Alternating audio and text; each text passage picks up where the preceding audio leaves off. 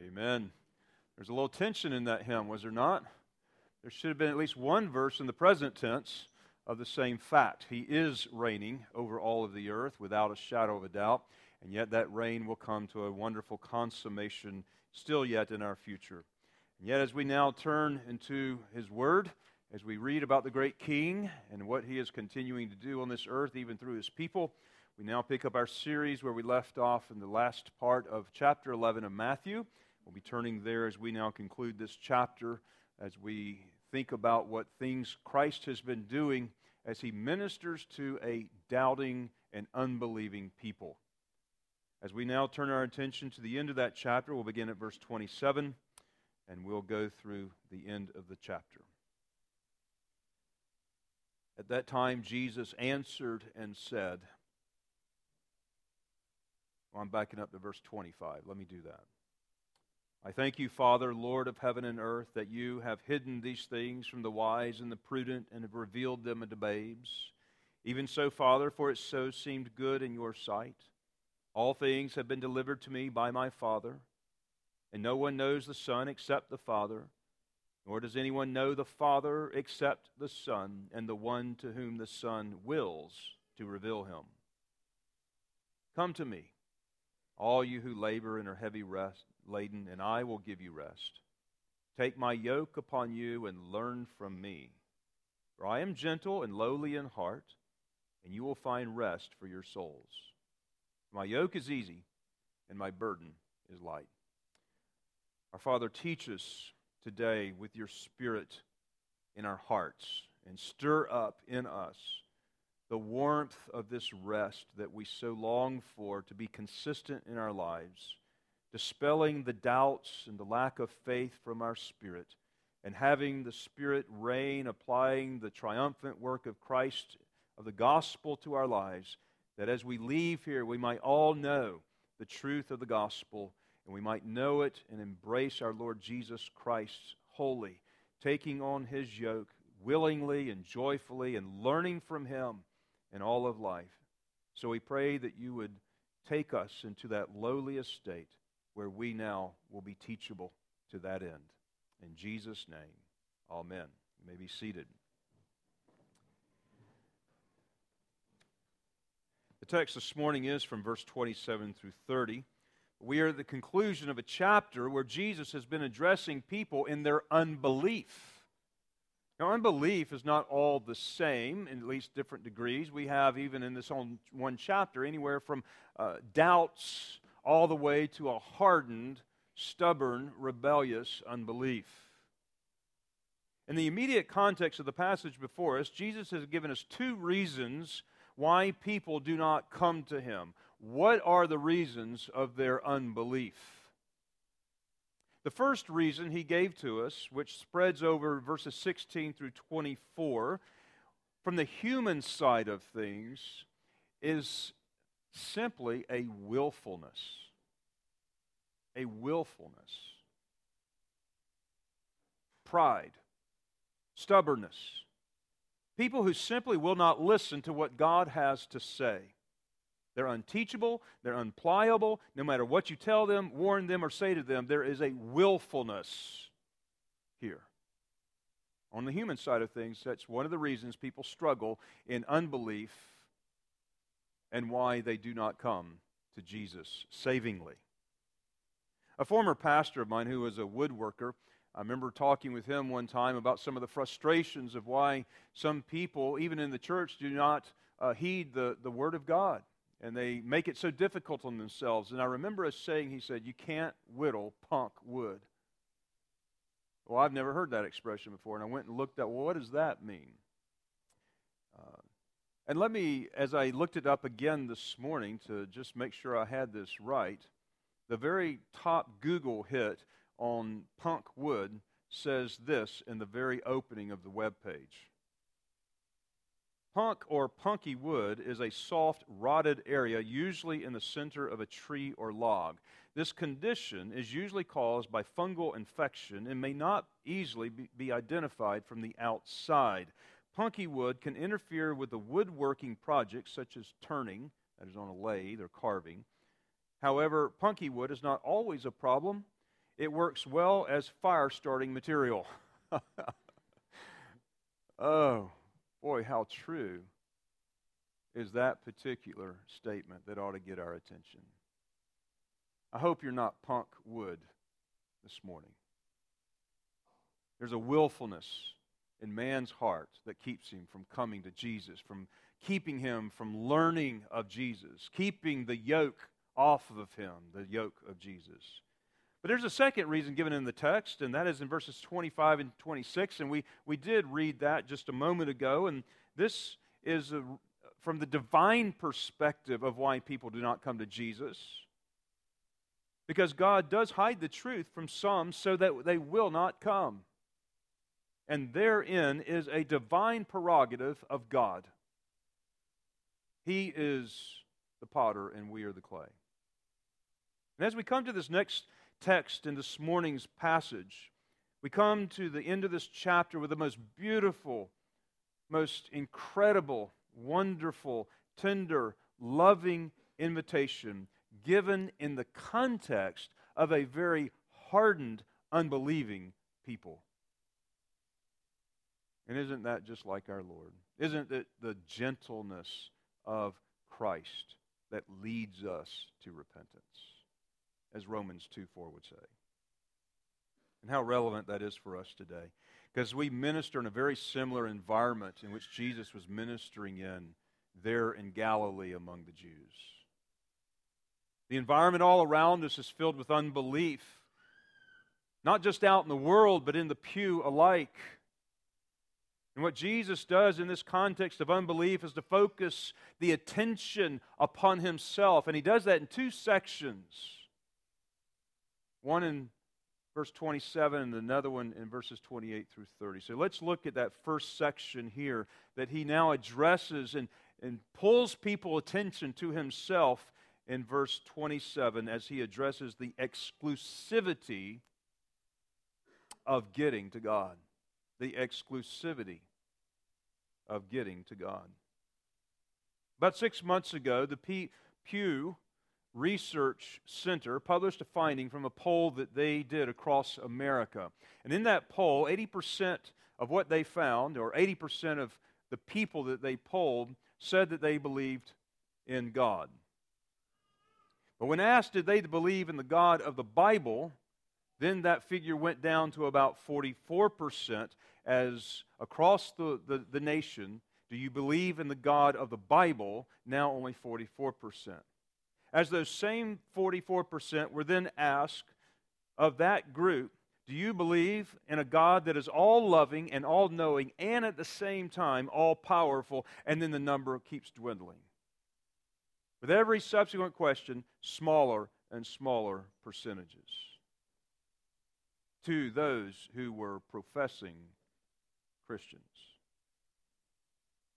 So while they thought they were believing in the God of the Bible, only a small percentage of them were actually believing in the God of the Bible. And there's a vast number of people in our world all around us today that believe that we can get to God in various ways. Whether that way is through one religion or another religion, or even within the Christian religion, either by good works or by some other means. Or maybe God will just happen to overlook everything. Or some other idea that they themselves have imagined. People believe that they can get to God in multiple ways. But notice the claim that Jesus gives in verse 27. No one knows the Father except the Son, and the one whom the Son wills to reveal him. Now, as soon as the only way to God becomes very single, very exclusive, very narrow, people start backing up a little bit. That's uncomfortable territory. People do not like to believe in the narrowness of the gospel. And I'm not talking about just out there. I'm talking about in here. Often you will run into people in the world and the church alike that has an interest in the things of God. They express that they desire to be a better person, a better husband, a better wife, and perhaps you can even say that this morning. But then if I were to ask you the question, are you willing to receive the knowledge that you are longing for and seek the truth for which you hope through the only channel that God has appointed to give it to you, then what would you say?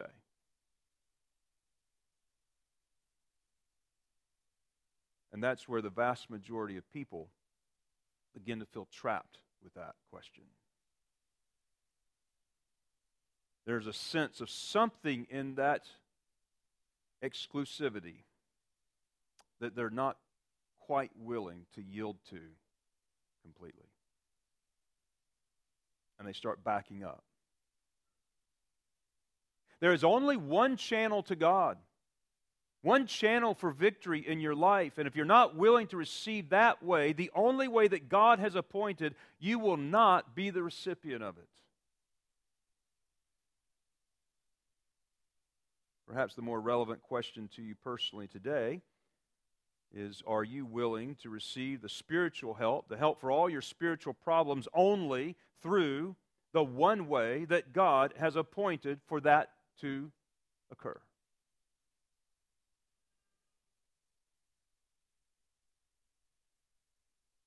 When I asked that question, was there any recoil in your spirit? You know your context, you know the matrix of the mind and how you were thinking through even that question. You know all the attendant things that you brought and loaded into how you might answer. Was there any recoil in your spirit to only seek the exclusive way that God has planned for you for your spiritual problems? If there's any recoil, any rise against that very question, that's what I'm talking about. Okay? See, one of the big problems we have today in our own circles is that the world's understanding of God has crept into our churches, and many people in the church today do not believe in the exclusivity of the gospel to help them in their spiritual problems.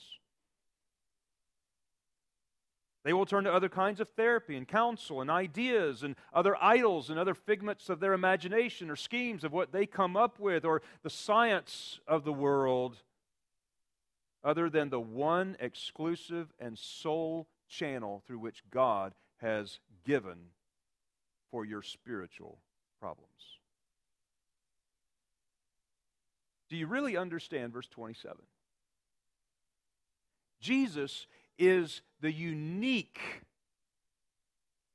revealer of God. And in fact, when I say unique, He is the one of a kind, the only one of a kind revealer of God. The first part of that verse 27, all things have been delivered to me by the Father. God has delivered all things into the care of His Son. And how are we to know anything of God unless He first takes the first step? I mean, God's invisible.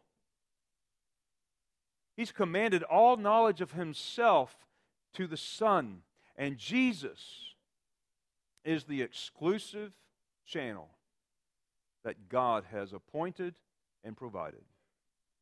God the Father and God the Son know each other very uniquely. Only they are eternal. We're not excluding the Holy Spirit here, but in the context of us and even in angels, God the Father and God the Son know each other uniquely.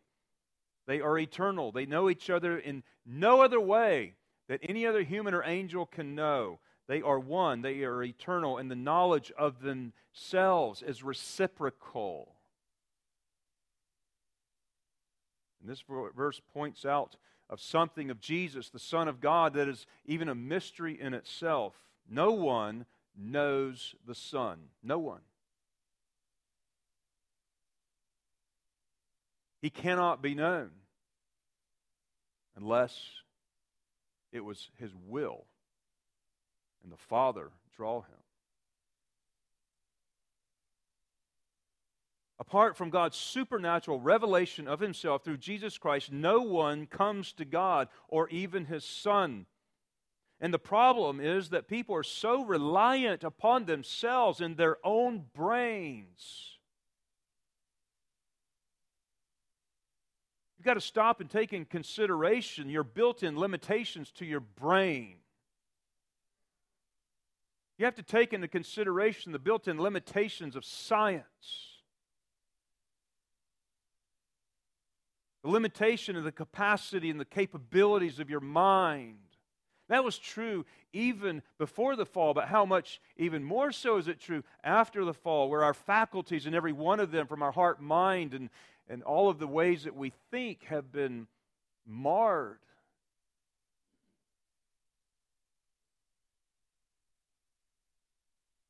We do have minds. And God expects us to use our minds, but to be a receiver of the revelation that He has for us. Not to be a mighty researcher, not to be a mighty reasoner. He expects you to put yourself in the place of a mere infant. Is that not what He just said in verse 25? I thank you, Father, that you've not revealed these things to the wise and the prudent, but you've revealed them to babes. Folks, if you're going to receive what Jesus is talking about, you're going to have to be a babe in the woods on this one. No one knows God except for the Son, and that the Son wills to reveal Him. Now there in verse 27, when it does speak about, and the one whom the Son wills to reveal, He's not talking about a desire of what He will do in that sense. This is a verb of volition, meaning that it's what Jesus desires to do. I desire to reveal the truth of God to you.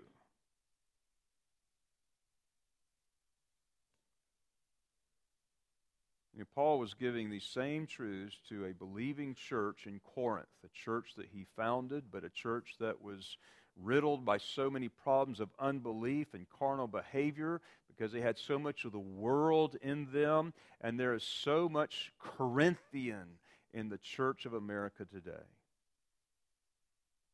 But the people in that church that he was then expressing that letter, and several letters to actually,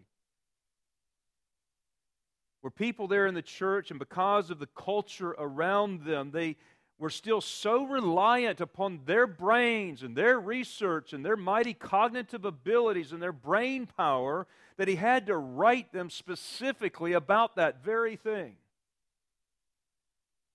And he says in that passage that we read just shortly ago, the wisdom of God is that the world by wisdom will not know God. The world by their own wisdom cannot get to God. That's the wisdom of God, that is true. By wisdom and knowledge, no one will ever arrive at the knowledge of God. He's writing this in a time and even in a context when all the great thinkers and philosophers and poets from all of the ages, but particularly in their not-so-distant past, are now all encompassed in the statement, are taken into consideration that the wisdom of this world, it is the wisdom of God that through that wisdom and through all of those plans and through all of that thinking, all that machination, none of that will ever get anybody to God.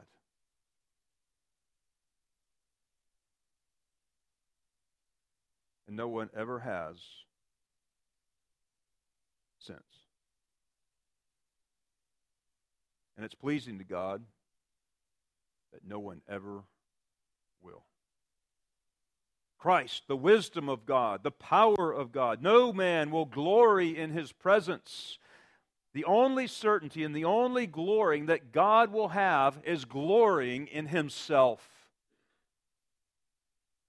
And that's where He wants us, and that's how He has to bring us, and that's how He will find us, and that's how He will save us. And that's why we come to the second section where Christ then is going to point to Himself to an unbelieving and a doubting generation and a very hard, stubborn people into the context in which He's ministering. And He comes with these gentle words, "Come to me, all you who labor and are heavy laden, and I will give you rest." You ever feel that way? You are just weary and heavy laden.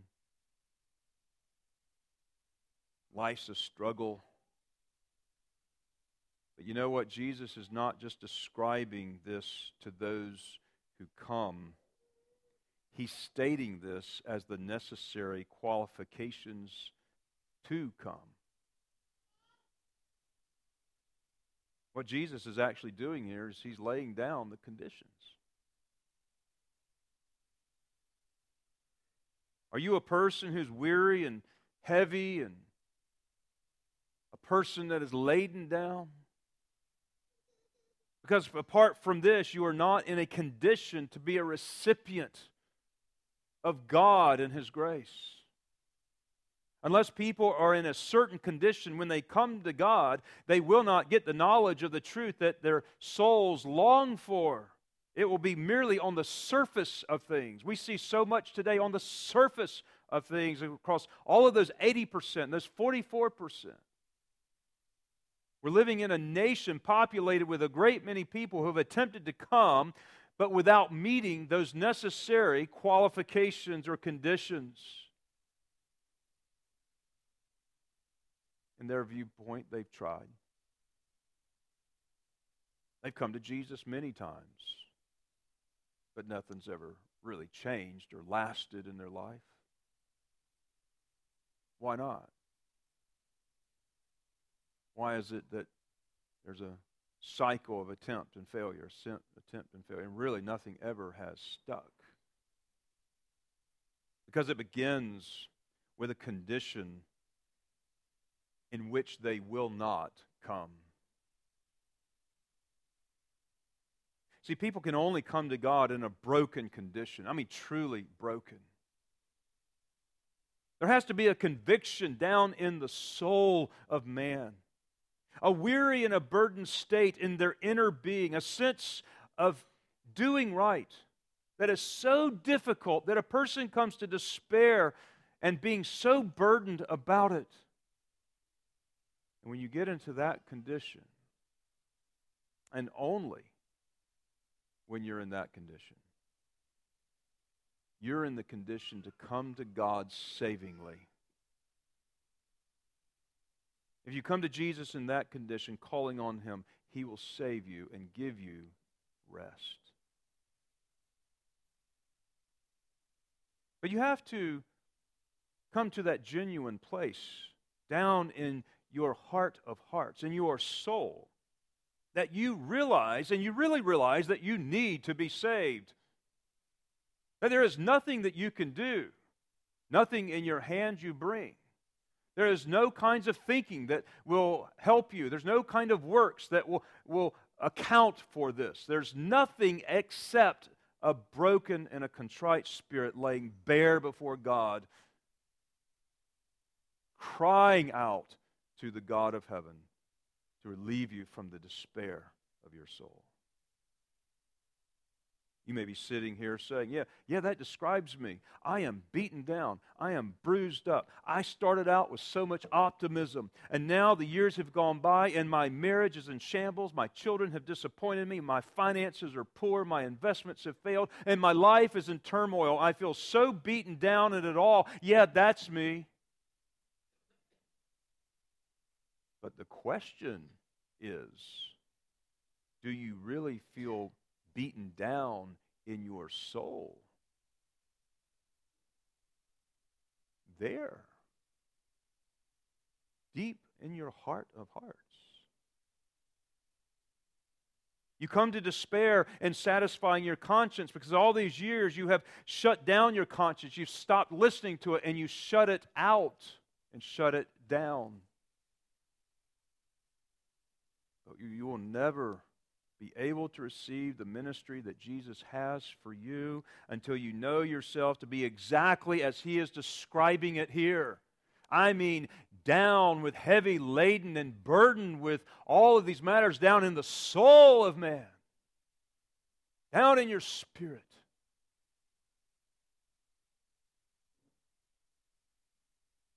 Years ago, I was listening to a Reformed pastor from the UK that had come over. He was associated with the Banner of Truth Trust, which, as you know, is a very reputable publishing company of old Puritans, and he was probably a close modern-day Puritan. And I remember him speaking of the gospel, that he was invited to speak for a week-long series of messages over the course of a week, from the Lord's Day evening, and then he finishes the next Lord's Day evening, and every evening he was invited to preach in these series of messages. And after the first evening of that, after the service was over, a young man approached him and informed him that he wanted to get saved. And I remember very clearly what this preacher said. He looked at the young man and he says, "No, you are clearly not." That was it.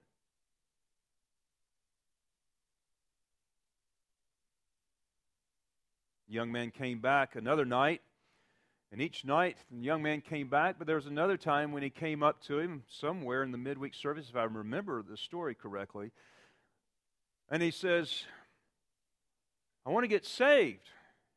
And the preacher said, "I do not perceive that you are ready. Go and humble yourself." On the final evening of the services, on that Lord's Day evening, after the service was ended, here comes the young man again, but this time he didn't have to say anything. The preacher says, "I detect that the Lord has done a work in you." There was an internal posture inside of this young man that the preacher had some keen wisdom to see and perceive that this young man had not been yet burdened to the extent where he was in the condition to come humbly. But when God did a work on him through the preaching of the services that week, when he finally did come and he came on God's terms, there was an evident change that was noticed even externally. There's so many people that I deal with and try to help have a hardened spirit, and I simply can't help them. See, people look to other people to try to help them in their spiritual needs, and I have to remind myself and I have to remind them, I'm not Jesus. But if I can't help them in a particular posture of their heart, Jesus will not help them. So nothing I can do will really avail. And it's very heartbreaking. When there is a pride and a stubbornness in someone's heart that they will not come on Jesus' terms. There's not something that they're willing to give up or they're not willing to yield to. They have their own terms and their own parameters, and they want you in some way to kind of fix some of the matters on the surface, but they are not willing to come on Jesus' terms. Broken, humble, contrite. You know, God takes broken things and uses them.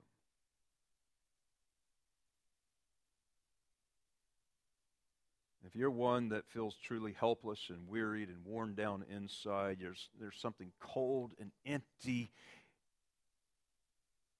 And when people are at that point, and by the way, much of the Word of God is to help people get to that point.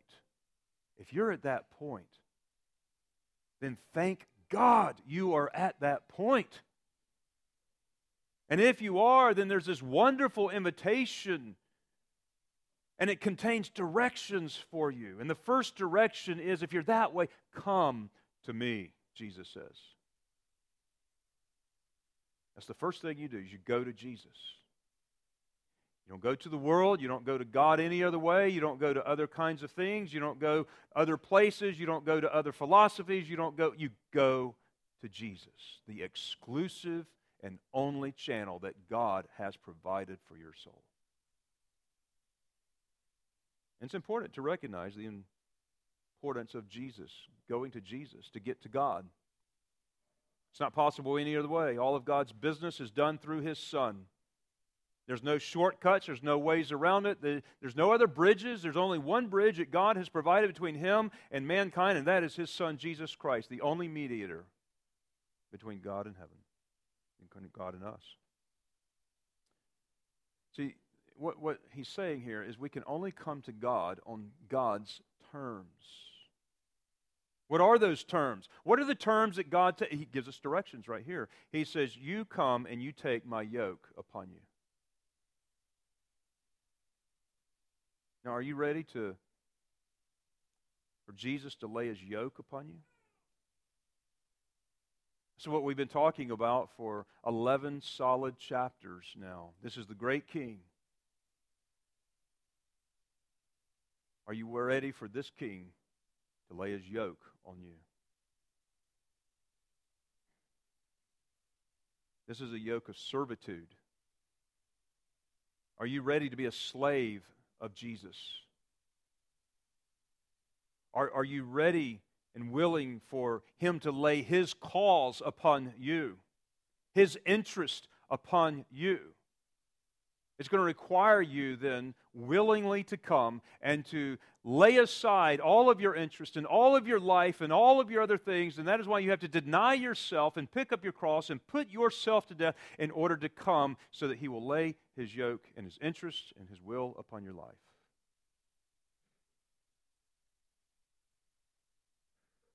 To be His disciple so you can learn of Him. It is heartbreaking to encounter people who have responded to Jesus in some way by joining churches, and they started out and they heard sermons and they went to camp and they made multiple rededications, and it has never really taken. They're not really changed at all. And churches are filled today with people like that. And perhaps there are some even among us who may be in that condition.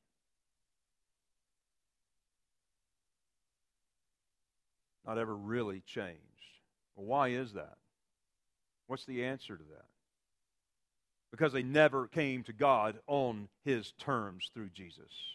They never came to Jesus on Jesus' terms. His terms are to give your yoke, give your neck over to His yoke. And learn from me, He says. A person who has put himself in a position where the Lord is his teacher and is willing to be instructed in the way he ought to go and the way he ought to live and the way he ought to walk in his life, that he says, this is the Word of God and I will obey this. If it means life, I'm going to obey this. If it means sickness, I'm going to obey this. If it means my death, I'm going to obey this. So many professing Christians who are really never changed on the inside because they're not really prepared to give up control to the yoke of Christ. And when people are prepared to do that, there's a promise here. It's the promise that really their souls have been longing for, that which they've been seeking. I will give rest to your soul. All that inner turmoil, all that inner disturbance, all the chaos and all the problems and the tumult going on in your heart, all the conscience issues that are going, I'm going to settle it. I will satisfy your conscience. I'm going to give rest to your soul. I will take away this awful sense of emptiness and disappointment, and inside you will know that you will be at rest with God. That rest is supernatural. It's not a temporary peace. And it will be evident that God is at work in your life. Now, if any of you are in that condition, you need to come to Jesus, who will address that condition. you're just worn out and tired, struggling with the burdens of life, I mean down in your soul. We lay down all the alternatives in which you've been trying to receive satisfaction for your spirit.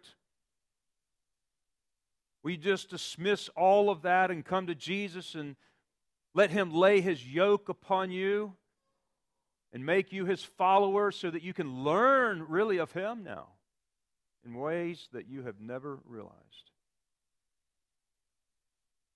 And if you will, He says, when I lay my yoke upon you, I will give you rest for your soul, and you will know it.